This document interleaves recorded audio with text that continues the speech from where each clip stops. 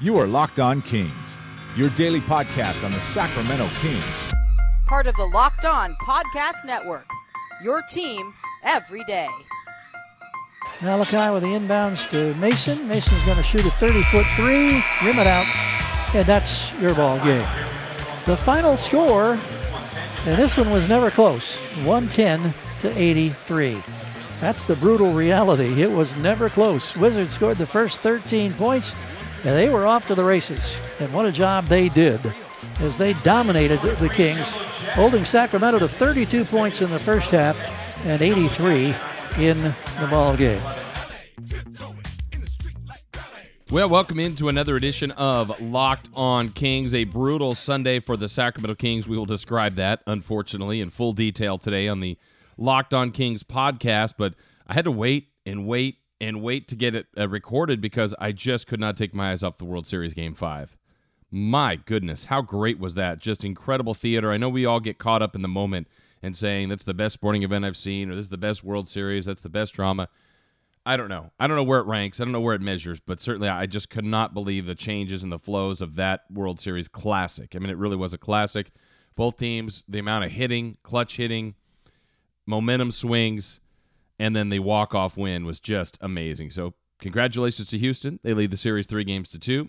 I don't know the way this is going to go. They're in good shape, but I wouldn't be surprised if the Dodgers won this in 7, if the Astros finished it in 6, if the Astros win it. I mean, everything has been possible in this very entertaining World Series between the Astros and the Dodgers. Anyway, I had to wait and wait. And that game, I was like, well, I'm going to start the podcast. I got to record the podcast. Let me get this podcast recorded. Couldn't leave it. Just when I thought, well, the Astros are done, when it was, 7-4 after they came back the first time on Kershaw, and then they tied it again with the Altuve homer. Then I thought, okay, the Astros have it. Dodgers scored 3 in the ninth. Just drama-filled, but a fun World Series game. All right, so that's the exciting part of the podcast. Now let's get into what happened for the Sacramento Kings on Sunday. So they close out the mini 2-game homestand, and now, unfortunately, they're 0-3 at home. You heard the highlight to open it, the rejoiner there from the G-Man, Gary Gerald. Just a brutal day for the Sacramento Kings. I can't really explain it any other way. They played a good team. The good team played well. The Kings played a different lineup. They didn't play well, and they got blitzed at home. Never in the game as they lose it 110-83. And let's just go ahead and get it out of the way. I'm going to get it out of the way, a little quick highlight recap, and it's not for the faint at heart. If you just can't handle your Kings playing poorly and you don't want to relive this, sorry, I won't take long, but we got to get into it. At least a little bit of a mini recap of just all the things that went wrong for the Kings and what went so right for the Wizards. Lavisier pivots, goes to the jump hook. Kings are 0 for 9. That one was challenged by Gortat, and it was not close. Another transition 3 on the way for Washington. Score it. John Wall having himself an afternoon here in Sacramento. Here's Wall in transition. Drives on Fox. Fox pokes the ball away. Wall gets it. Steps back. Launches from the baseline. Misses his first shot, but he gets the rebound. Kicks it out to Porter Jr., and he scores the 3. Wizards are 5 of 6 from downtown in this first quarter. 5 of 6, and it's 19-4. Now a double team hit with Costa. Swings it over to Meeks, open for 3, and did I say he was a 3-point threat? I think we did. He delivered. Biggest lead of the evening for the Wizards. Here's Otto Porter Jr., and he's able to hit a little floater from the left side. Well, it's now 56-26, and I think that's 30-point deficit. Here's Hield into traffic, ball knocked away. Got a breakout coming up. John Wall drops it off his hip, flying to the rim. Bradley Beal with a throwdown. 73-58. Beal now drives to his left, throws to John Wall. He's uncovered for 3, and he scores again. John Wall with his 5th three-pointer in 5 attempts. Frazier kicks to Meeks, uncovered for a corner 3, and there is the 17th three-point shot made by Washington this afternoon. And I believe that's now the biggest lead of the ballgame. All right, so that's kind of the way the highlights, or in this case, the lowlights, went in this game. And I'm going to kind of start from the beginning on this one as far as the way the day went. Going into the day, still had not heard any word on Sunday about suspensions for Bradley Beal or any other Washington Wizards because of the incident they had with Draymond Green, between Beal and Green, and bench is a little bit cleared and a few players involved, and so you're wondering, all right, there's going to certainly be a few key players for the Wizards out against the Sacramento Kings. What kind of advantage will the Kings have? And then getting closer to game time, the word got announced that the only 2 players that were suspended were Carrick Felix, who left the bench, and Markieff Morris, who had been out, so he's been inactive, so really it was irrelevant. Bradley Beal got a fine, and that was it, which, on a sidebar, I still think I understand 100% the league's premise of guys leaving the bench. That infraction, though, to me, in this case, was greater than the actual incident for Bradley Beal, and my beef with that rule has been usually the punishment for someone leaving the bench is always 1 game, and sometimes a guy could swing at another player and not hit them, or even hit him, and get 1 game. I don't think those 2 violations are equal, not in my mind. I know the league is trying to keep everybody away from the bench. I think for the most part, away from the incident and on the bench, for the most part, the league has done a great job. The coaches, assistant coaches, players are very well aware of that. But if a guy leaves the bench and doesn't get involved in anything, can there be a gray area? That's just a sidebar on the note. Someone swings at someone with intent to hit them and may not even get a game or may get 1. When someone puts, their size 14 shoe on the court, getting close to a situation, and they get a game, does that add up to you? I don't feel like it does. But in this case, you're thinking Bradley Beal's out at least, and a few others. He wasn't. So we knew that news shortly before tip-off. Also, the Kings had announced that Zach Randolph and George Hill were not going to play, and it was deemed as rest. And I know that doesn't go over very well for fans. What I did like about it was going to set up an opportunity for some of the young guys to play. And when I heard what the starting lineup was going to be of Bogdanovich and Scalabrine, along with Willie Cauley-Stein, Buddy Hield, and De'Aaron Fox, I thought, okay, I'm okay with this. Let's see what this group can do as starters. After that, and what I didn't think of at the moment was I knew there could be some bumps. I knew it could be tough. Just the situation those young guys were put in. And what I mean by that is the fact that Washington had lost 2 games in a row to the Lakers, where they felt they gave that one away, the Warriors, who they had a big lead on, and they're a playoff team that was good a year ago with experience and everybody back and one of their key players not suspended.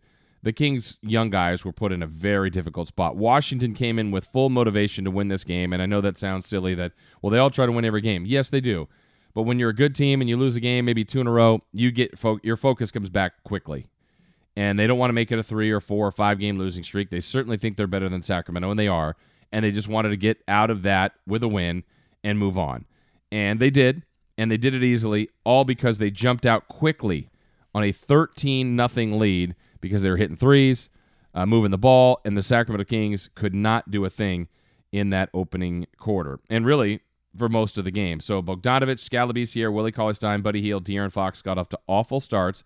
And to me, what I think the learning piece of the puzzle needs to be for them, we all, and I'm guilty of it, will automatically look at how someone scores or their shooting or their numbers and say, oh, they played well.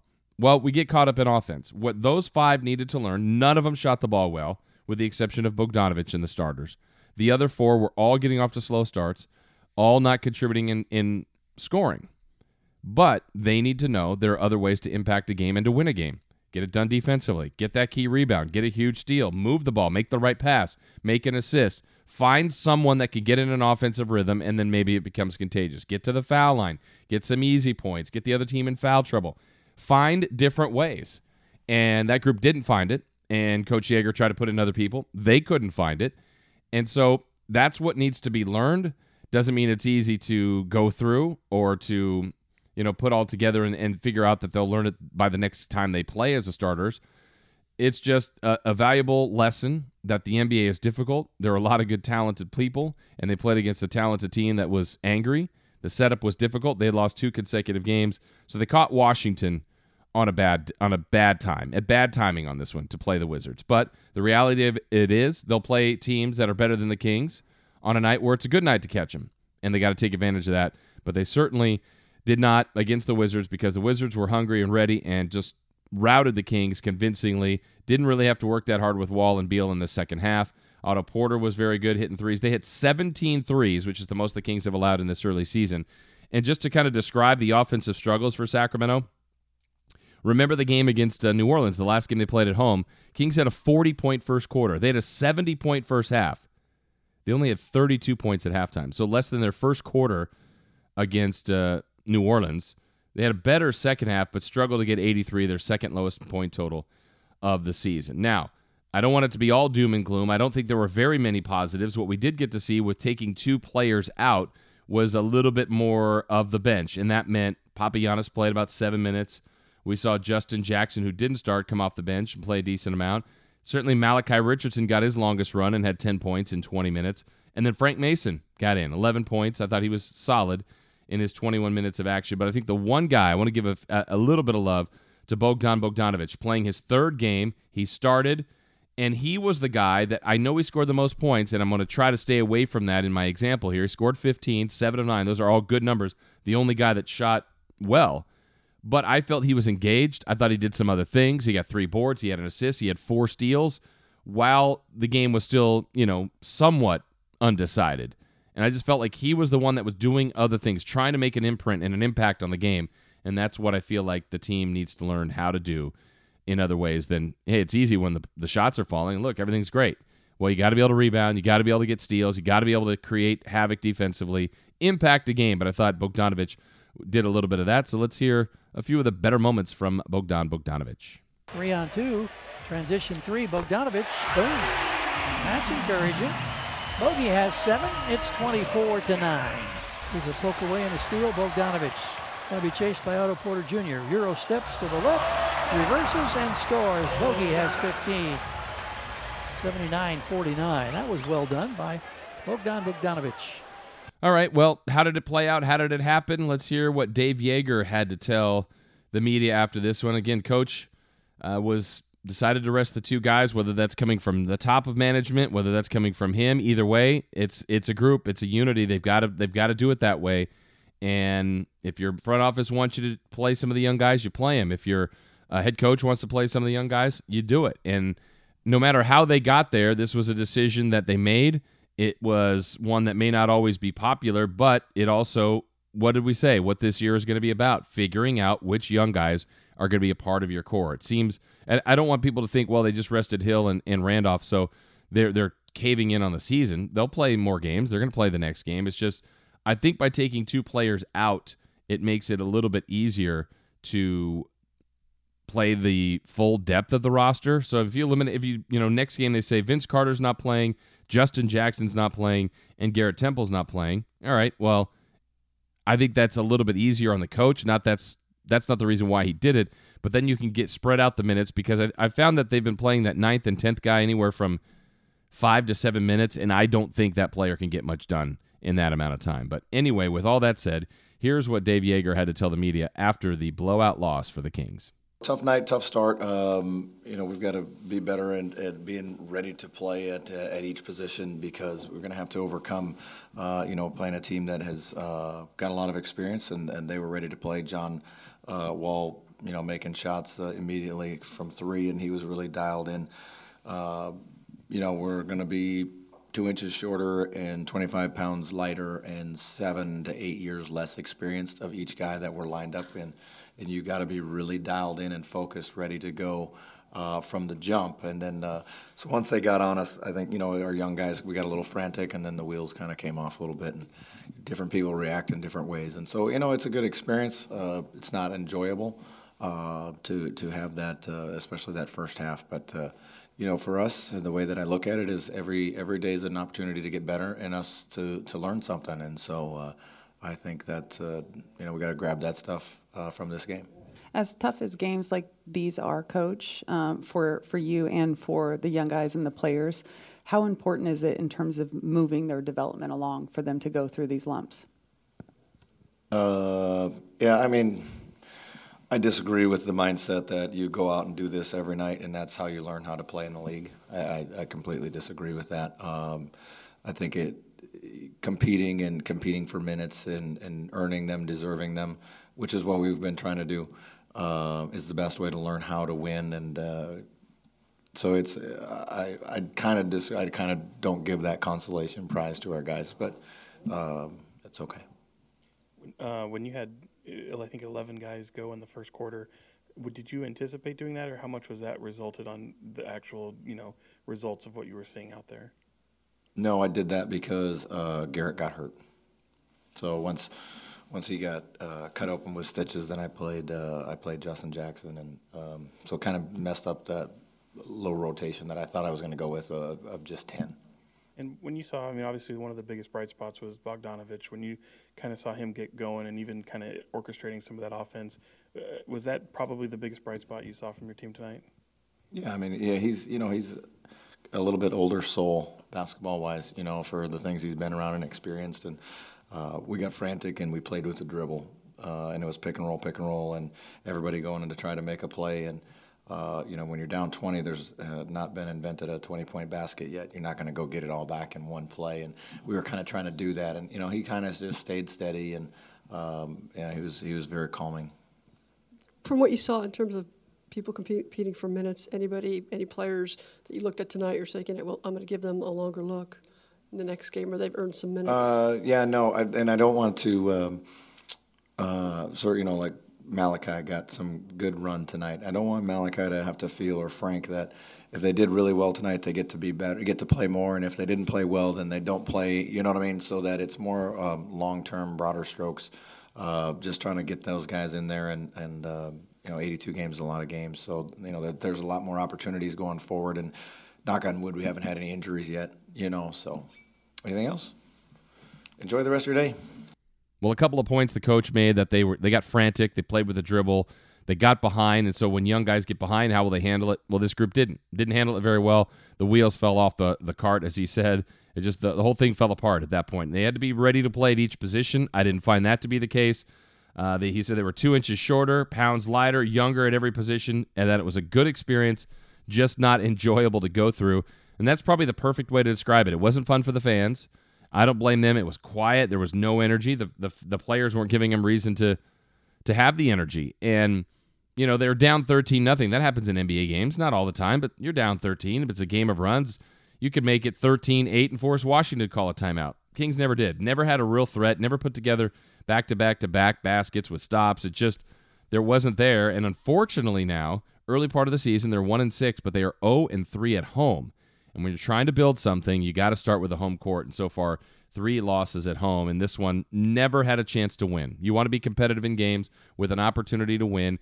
Much like in Phoenix, that was a tough loss. I would say against New Orleans, chance to win. So the close game opportunities, they didn't win. The one they have was Dallas. Houston, they had some opportunities.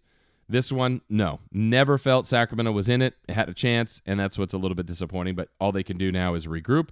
How about De'Aaron Fox? So in a start, I was anxious to see what he could do. He didn't really play more minutes, but in 26 minutes, going up against John Wall, a lot of that, 1 of 8, 4 boards, 5 assists, 4 turnovers, just 2 points.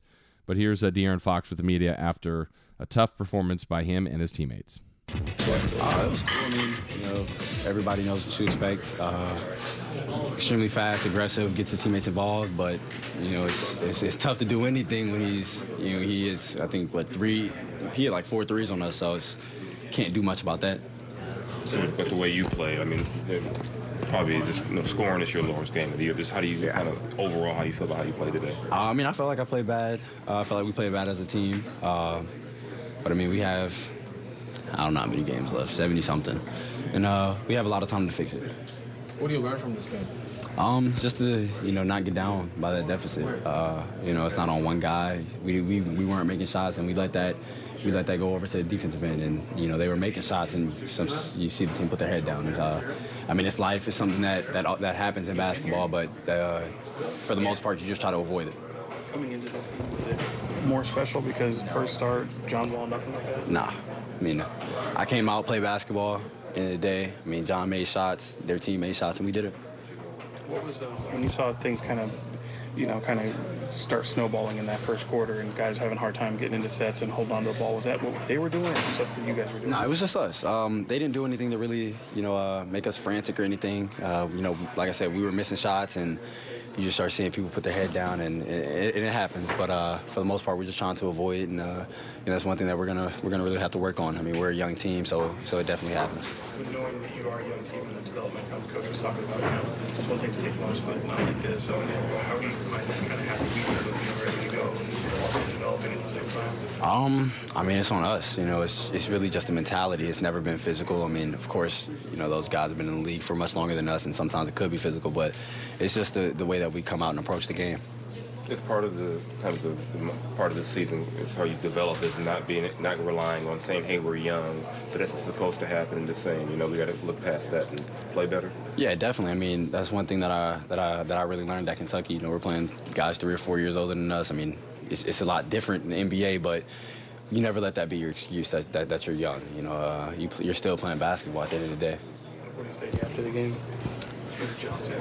I mean, that's on us. Just we talk a lot, so we don't worry about it. So the team has to regroup. That's the message. That's the bottom line. That is what is in store for Sacramento as they begin a 3-game road trip.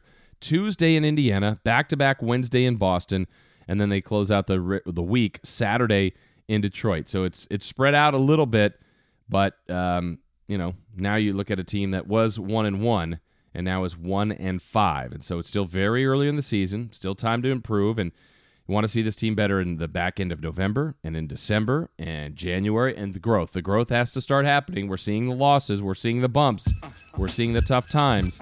We just hope the growth is coming here sometime soon from these guys. All right, that'll do it for today's edition of Locked On Kings. Thank you so much for listening. We'll be back again tomorrow with another edition of Locked On Kings. You are Locked On Kings, your daily Sacramento Kings podcast. Part of the Locked On Podcast Network. Your team every day.